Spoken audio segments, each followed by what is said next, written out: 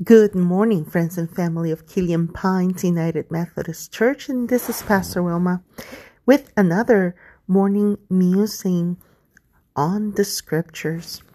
In today's lectionary readings, I found myself stopping at Romans chapter 2, and I'm reading this morning from the Message, which you all know I love for devotional time.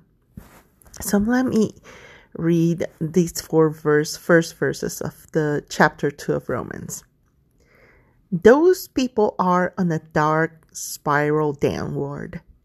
But if you think that leaves you on the high ground where you can point your finger at others, think again. Every time you criticize someone, you condemn yourself. It takes one to know one. Judgmental criticism of others is a well-known way of escaping detection in your own crimes and misdemeanors. But God isn't so easily diverted. He sees right through all such smoke screens and holds you to what you've done. Ouch. You didn't think, did you, that just by pointing your fingers at others, you would distract God from seeing all your misdoings and from coming down on you hard? Or did you think that because he's such a nice God, he'd let you off the hook? Better think this one through from the beginning. God is kind, but he's not soft. In kindness, he takes us firmly by the hand and leads us into a radical life change. Let me just read that little portion. God is kind, but he's not soft. In kindness, he takes us firmly by the hand and leads us into a radical life change.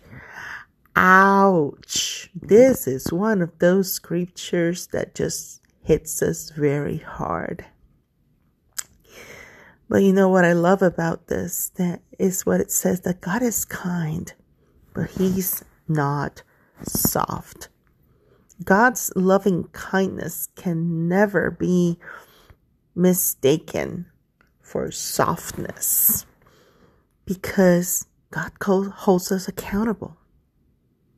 And if we think we can point fingers at others, it's like I was told when I was growing up. Yeah, you point one finger at someone else, but then you have at least 3 other fingers pointing at you.